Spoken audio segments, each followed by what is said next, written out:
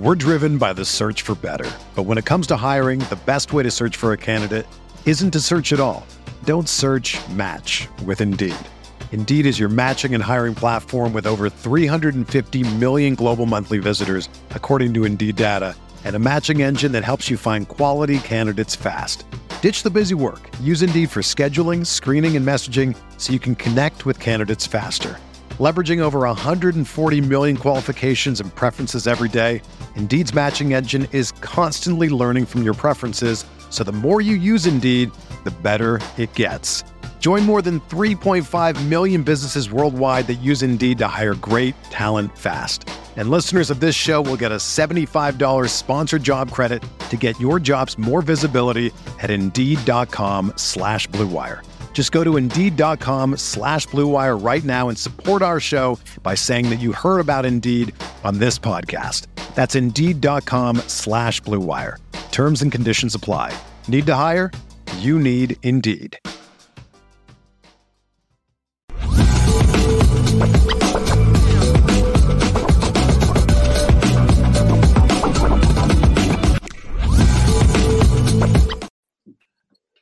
Can I get into some moments?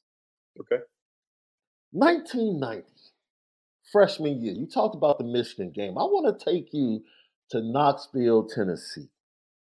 Oh boy. On the road, right? Oh, okay. I'm talking about Carl Pickens, Alvin Harper, Man. that squad. Loaded. Johnny Majors. Reggie Cobb. Yes. Toting it. Man. You started off as a running back. And I think when I talk about this, you probably can give me a story of how you eventually moved to free safety, because I watched this game. So the funny thing about this game was, so we had just come off playing Navy the previous week, and Coach Holtz was not happy because I think we had given up like 30-something points to Navy. Now, it wasn't a Navy triple option at the time frame, so we get back, and Coach says, it was myself, Willie Clark. Oh gosh, I forgot who was the other one. It was 4 guys that he told to come to Loftus. He wanted us to work out as DBs. And so it was funny because as a freshman, you go into each game, and as a running back, I was circling the games. I'm like, yeah, I'm going to play in this game. I'm playing this game. I'm playing this game. I'm playing this game. And I didn't play in my games that I circled. I was a little hot. So he brought us in and we did this workout. And so, you know, I moved around. So at the time, my brother's currently he's a senior at Arkansas now. So he's playing DB there. So I call him and I say, hey, okay, here's what's happening. He's like, okay, well, just go out there. You know what to do. Just go out there and it's the same DB drills we've done before. Just go out and do your deal. So I did. And it's funny that week, so he kept myself and Willie Clark on defense. And so me and Willie are getting reps over there. And I'm not thinking, I know I'm traveling because I'm on all the special teams. I have no idea that I'm about to play. I still have my running back shoes, turf shoes on, hot tops out there playing. Actually, I ended up playing corner. So I'm lined up against Alvin Harper and Carl Pickens over there with my high top Adidas on, and it's like, what are we doing? But you know, Slick Rick the Ruler, he had the best game of his life. I mean, he was doing his deal. But Rick was fantastic that game, unbelievable, and he took it over in the fourth quarter. He just took it over. Well, you know, his deal was he wasn't getting the hype the rest of those guys was.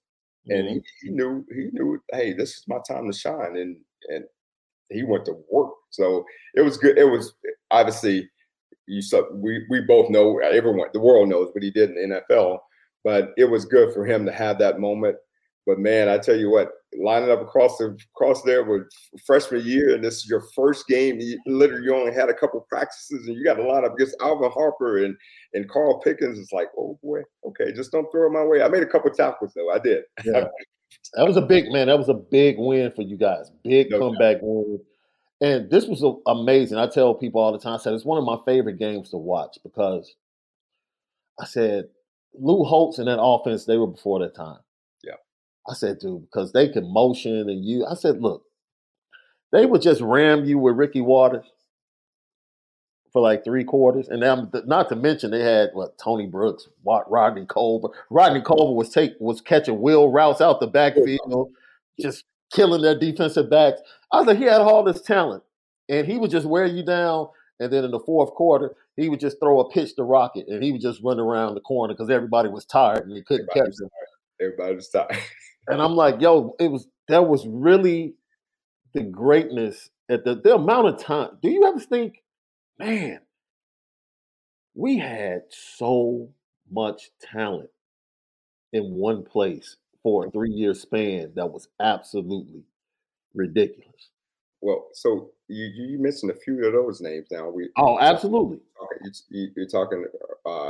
So Reggie Dorsey Levens was there too, right? I was just about to say that. So right. going into so my freshman year. So Dorsey's sophomore year, Dorsey was supposed to be the starting tailback.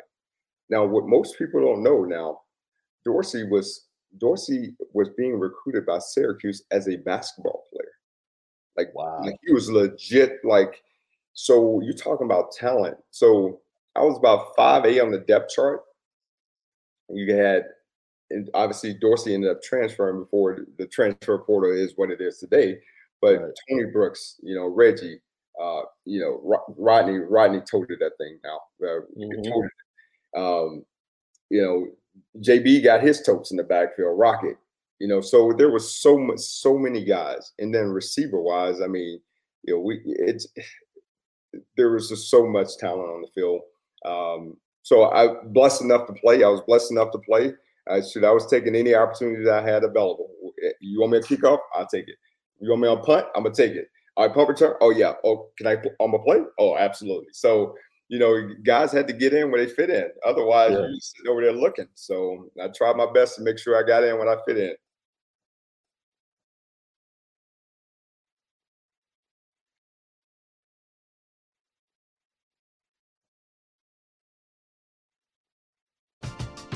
We're driven by the search for better. But when it comes to hiring, the best way to search for a candidate isn't to search at all.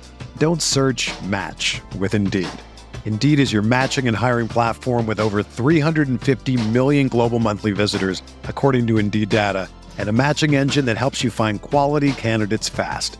Ditch the busy work. Use Indeed for scheduling, screening, and messaging so you can connect with candidates faster. Leveraging over 140 million qualifications and preferences every day, Indeed's matching engine is constantly learning from your preferences, so the more you use Indeed, the better it gets. Join more than 3.5 million businesses worldwide that use Indeed to hire great talent fast. And listeners of this show will get a $75 sponsored job credit to get your jobs more visibility at Indeed.com/Blue Wire. Just go to Indeed.com/Blue Wire right now and support our show by saying that you heard about Indeed on this podcast. That's Indeed.com/Blue Wire. Terms and conditions apply. Need to hire? You need Indeed. Get ready for the greatest roast of all time. The Roast of Tom Brady. A Netflix live event happening May 5th. Hosted by Kevin Hart, the 7-time world champion gets his cleats held to the fire by famous friends and frenemies on an unforgettable night where everything is fair game. Tune in on May 5th at 5 p.m. Pacific time for the Roast of Tom Brady, live only on Netflix.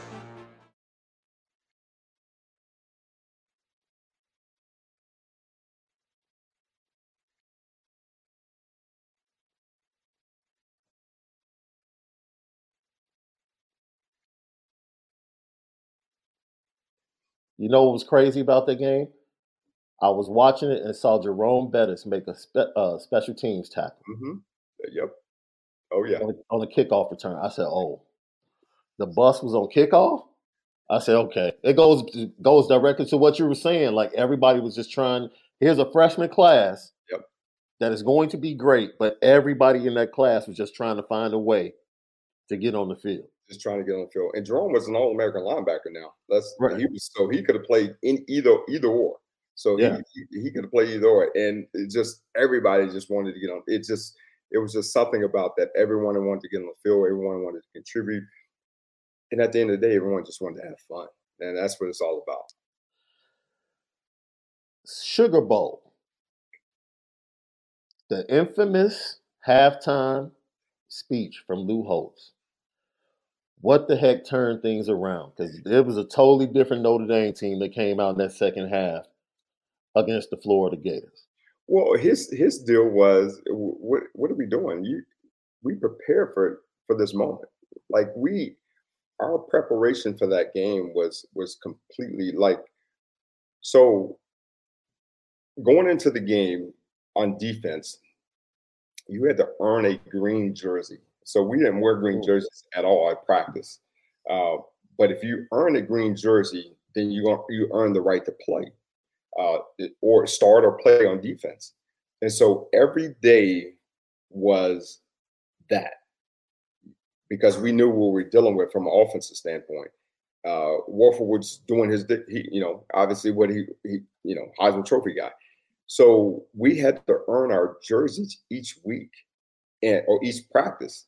And offensively, we felt like we were a smash mouth, hit them in the mouth football team.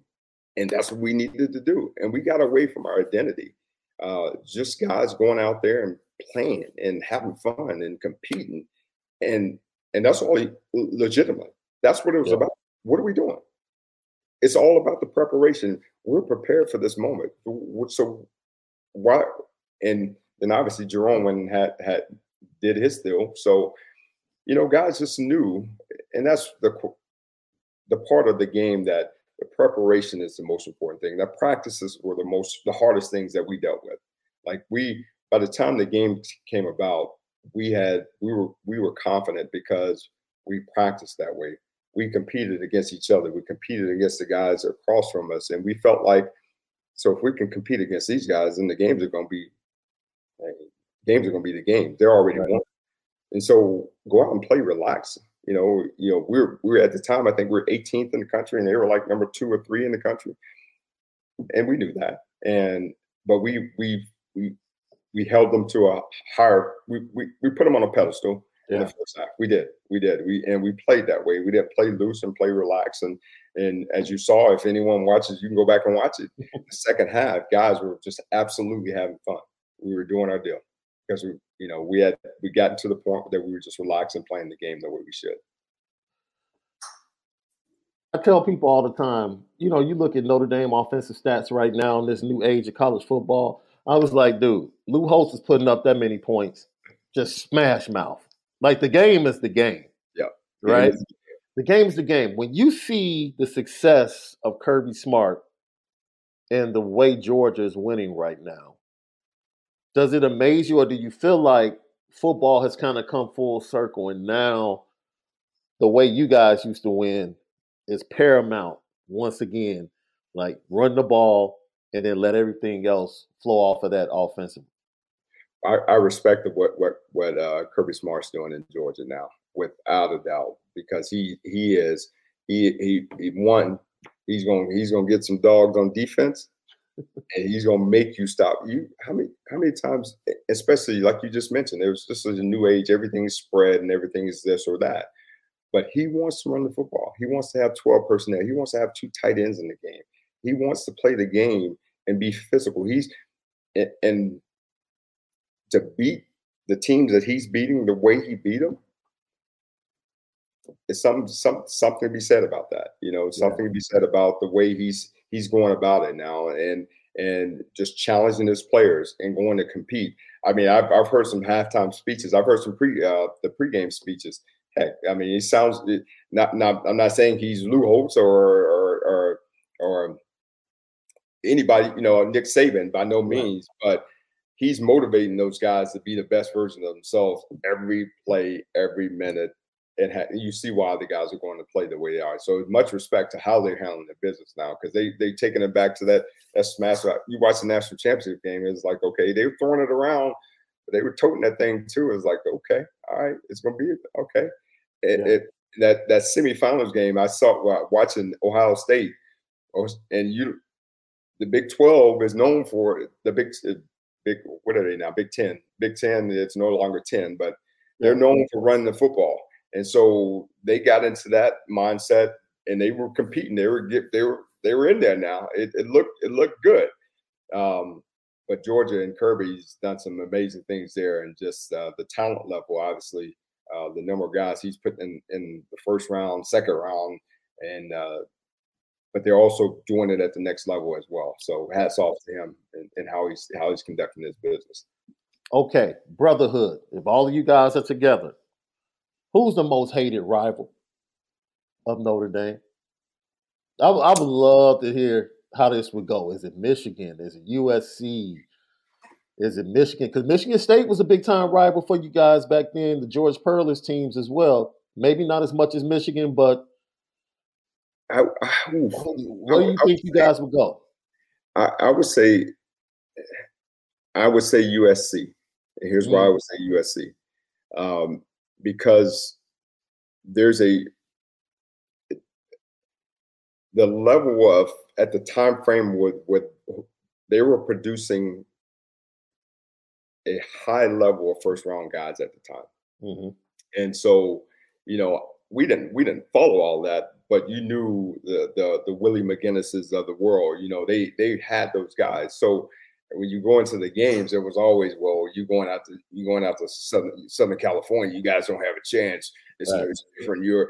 So I would say USC, because that game, it was always for us, it was during Thanksgiving. And so we would travel there, and twice, obviously it was only twice that we did, but we would travel there, or they would come here, and they always had guys that were heralded as the next this or the next that, you know what I mean? And now Michigan on the same deal. It was obviously Michigan, but I would say USC, just because everyone knows that Michigan Stadium is copied off our stadium. They know that. Say it loud. Say it loud for everybody in the back. Copied off our stadium. But there's still a level of respect. Now, those games should be played every year. Michigan State. Now, something about Michigan State, it's just they could not have, didn't matter what their record was. They were coming in, and you were going to get that business now. It's like, man, these dudes, and they were blue collar, hard nosed, and hit you in the mouth. Yeah. They were the Big Ten quality, you know what I mean? And so, but I would say USC would definitely be the one. Now, I asked that question because when we talked to Pete, Pete was like, yo, he was like, the first time I saw like Jumbo Elliott, and he was like, yo, that Michigan game was like a totally different game than everything else on the schedule. Like, that was like just grown man football. You knew what it was, and if you got on that field, you might as well just strap up, because it's about to be tough. Well, so Pete saw it at a different angle. I saw the skill guys that USC had all the time. So of course you know what I'm saying? I saw the receivers, and so I saw all that. He saw the offensive linemen that Michigan always carried. So we both saw it in different frames. Man, that's amazing how you guys saw the rivalry from two different perspectives based upon what you had to face. But, man, I would love to see, of course, the Michigan rivalry to be renewed. I agree with you, Coach. That's something that needs to happen each and every year. And, if you want to throw Michigan State in there as well, I'm fine. Yeah, absolutely. Absolutely. Most memorable moment inside Notre Dame Stadium. Oh gosh, it would have to be it would be my first touchdown against Air Force as a freshman. I was able to that was a dream come true, to be able to dot the I and to be able to score a touchdown as a true freshman. And I had a picture. I think it's actually at my mom's house. I have a picture of it, me going into the end zone, and that, without a doubt, that would be my moment. How in the world did you become the most efficient running back ever in Notre Dame's history? 29 carries, 167 yards, 10 touchdowns. Well, if it was up to Reggie, then I would probably not gotten a couple of those touchdowns because. How did that end up happening? Like you said, you made the switch over to the defensive backfield, but coach just kept it in his mind, like, "Yo, I want to use Jeff in the red zone." Well, it's funny because we used to have goal line, and Jerome won't tell the story, but I'm gonna tell it so the world can hear. So it was 1 versus 1 on the goal line. Mm-hmm. And so we are, it's our junior year, and we're stuffing them left and right. Bow, they trying to run it. I hit Jerome in the hole one time. Bow. So Coach Holtz was like, okay, well, if we can't score, Jeff, come over here. So I go down. I don't know. All right, calls the play. I get in, I score. Calls another time, I score again. And then the rest was history. It's like, okay, you on the goal line. I'm like, all right, cool. And just it went from there. So it's just one of those competitive drills that we always had, one versus one goal line. And then I got flipped over to offense because, I mean, we were doing work on defense. And so I flipped over and we ended up scoring. And so I got on goal line from there.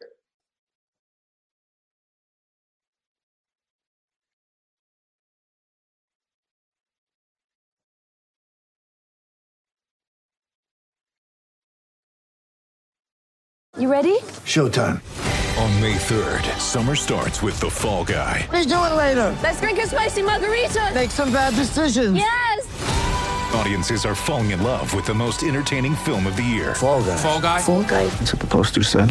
See Ryan Gosling and Emily Blunt in the movie critics say exists to make you happy. Trying to make it out? Nope. Because I don't either. It's not what I'm into right now. What are you into? Talking. Yeah. The Fall Guy. Only in theaters May 3rd. Rated PG-13.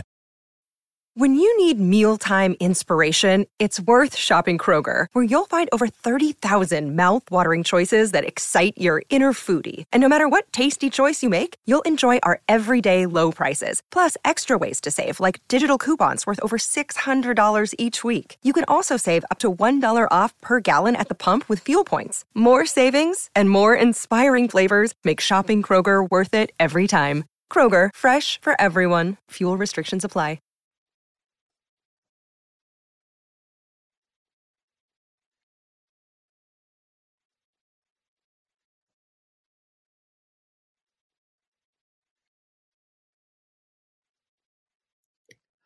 Coach, we appreciate you giving us time. Now, most Notre Dame fans, if they don't know, I've come to learn that the trash talk amongst Notre Dame players on the hardwood has been real for many years.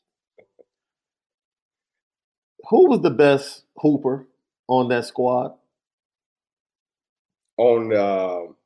Let's say out of the guys that came with you, the freshmen. Kevin McDougal, no question. Really? K-Mac. Listen, any sport you name, Kevin could golf. He could ride a bike. He was like a BMX, like champion BMX. Yeah, K-Mac, without a doubt. Hey, I got to get K-Mac on the show. Now, Oliver Gibson and Brian Hamilton both played. They played in the bookstore and all that stuff. Right. K-Mac is that guy for sure. Did you ever play in the bookstore tournament? I did. I played. I played my junior year, and then I didn't play my senior year because obviously it was spring. It's in the springtime, and you're. Yeah. But our team was called the Headbangers. Nice. So, where did you guys finish? We got booted. Actually, I can't. That year we got booted early. The next year, It was Bobby Taylor, Brian Hamilton, and they actually made it to the finals. And actually, there's video. Actually, there's video on the internet of that final game. Really? Oh yeah. Lake Dawson was on that squad. So we had a squad then. I was just a coach. I was a coach at the time. I was like, yeah, we had a squad. Now Lake can hoop too. Lake without question had the biggest mouth on the team. He had to. No, Clint Johnson. Yeah. Okay. Oh, Clint would give you that work now. Clint would give you that work for sure. So before I let you go, I have to ask you, what was it like to be part of the end of what, in my opinion, was cut short because of the business of football and would have ended up being possibly one of the greatest rivalries in all of college football, that 1990 final matchup with the Miami Hurricanes? Like, as a freshman, what was it like to experience? Because I'm sure you watched the previous two games in 88 and 89, and you saw how hotly contested they were. As a true freshman, paint the picture for me. Like, pregame, are you coming down the tunnel expecting another fight? Oh yeah, you're expecting it to be on and popping at the time. You're walking down because the level of that the tension between the two teams, you could just feel it. And going into, I can remember, just watching Zorro just walking down there, and just him and Stoney, Michael Stonebreaker, Chris Zorro. It's just those dudes, just the preparation, the mindset coming into that game. It was like, okay, listen, you better be about it today because it's about to happen. But the level, like Todd Light, just the game, his game just was different. Like it was like he took it to the next level. Oh my goodness. Yeah. It was just that going into it because, at those seniors, those guys, you're talking about draft status and you're competing against these dudes. You better be ready now. You better be about it now. And so those games were just, they were special, and they needed to be, because it's good. It's good for college football. I mean, we played them a couple years later. Obviously I wasn't there, but just watching those, it's good for college football because when you're talking about historical programs and playing those games, and that's what it's about. Now, obviously Alabama and Georgia, what they're doing right now is still, everyone still wants to play Notre Dame, no matter what. Whether you believe we can win, or everyone wants to beat Notre Dame, and that's college football. I'm gonna be honest with you, I want to play them. I'm here. I'm like, Coach, let's go ahead, let's schedule. Let's go play them. Nice. I'm coaching somewhere else. I'm like, Coach, hey, let's go and get a shot. Yeah. What's next for you as far as coaching? What do you want to end up? Heck, is coaching at Notre Dame a dream in the future, or something that you would love to do? The NFL, like, what's next for Coach Jeff Burris? Well, I do at some point in time, and I'm getting older in this profession. This profession is getting a lot younger. My ultimate goal is to keep making an impact on the men that I coach, because I've been blessed enough to have some opportunities and to see it in different realms.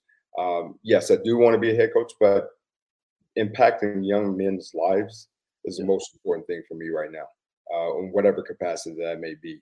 Because I know a lot of these young men, they have those dreams. They have the aspirations of being the next this or next to that.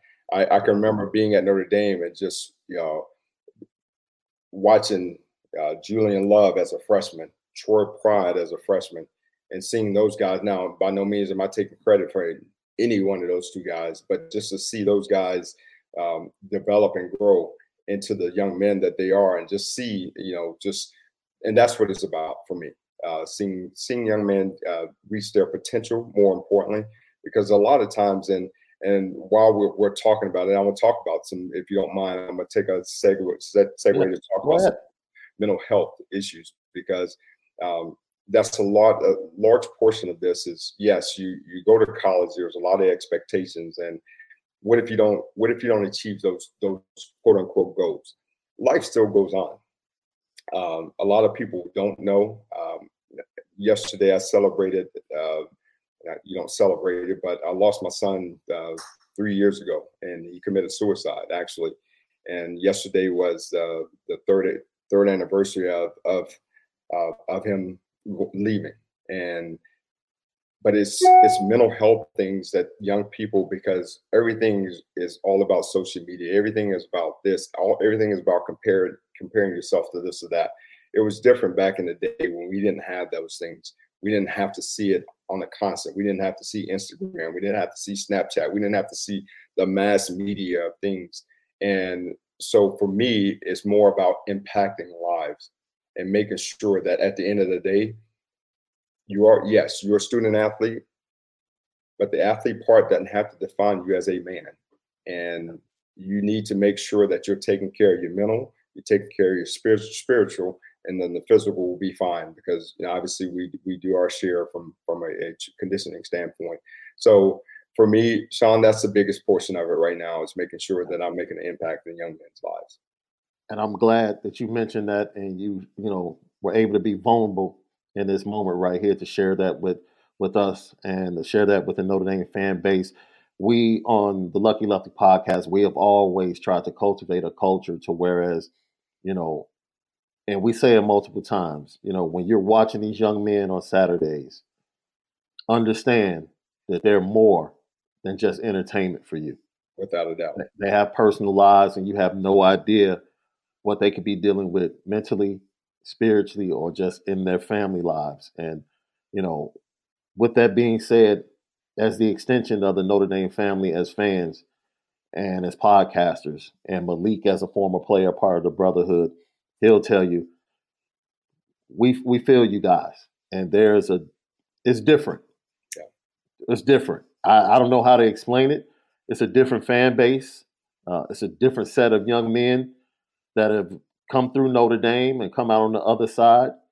And the brotherhood is totally different. And people say, oh, it's always brotherhood. I'm like, no, I'm telling you, I've experienced this brotherhood, and it's unlike anything I've seen. So your family and you, Coach, will continue to have our prayers, continue to have our condolences and support for anything you do, anything that you and your family are connected to that deals with mental health, any outreach things. Please get in contact with myself and Malik.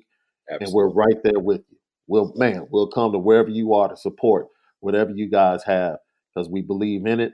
And we just want you guys to know that the Notre Dame fan base truly loves you and has your back. Well, I appreciate you, my brother. Truly do. Appreciate you. Absolutely. So we want to have you back on, because I want you and Malik to be able to talk about the nuances of Notre Dame. There's some things you guys know. Okay. I don't know. So I had to just stick to the historical stuff and just the story. But I'm going to have you back on with Malik for part 2 of this interview, because there's so many other things that we can get into with the great Jeff Burris. Notre Dame fans, thank you for tapping in tonight. And you can follow him on Twitter. He's a defensive back coach for the University of Louisiana Raging Cajuns. By the way, you guys have some sweet helmets. I don't care what anybody says. Your helmets are sweet. Appreciate that. Continued success to you, Coach, in all of your endeavors. And we love you. And man, we'll have you back on real soon. Love you too, and I appreciate you having me on. Absolutely. Notre Dame fans, we'll see you tomorrow morning, myself and Malik. We'll get into some more conversation about the Notre Dame Fighting Irish and new offensive coordinator, Jared Parker. For the great Jeff Burris, I'm Sean Davis. Man, you don't know, this just made my day to be able to enter. This is one of my heroes, man. For Jeff Burris, I'm Sean Davis. We bid you adieu until we see you tomorrow morning right here on the Lucky Lefty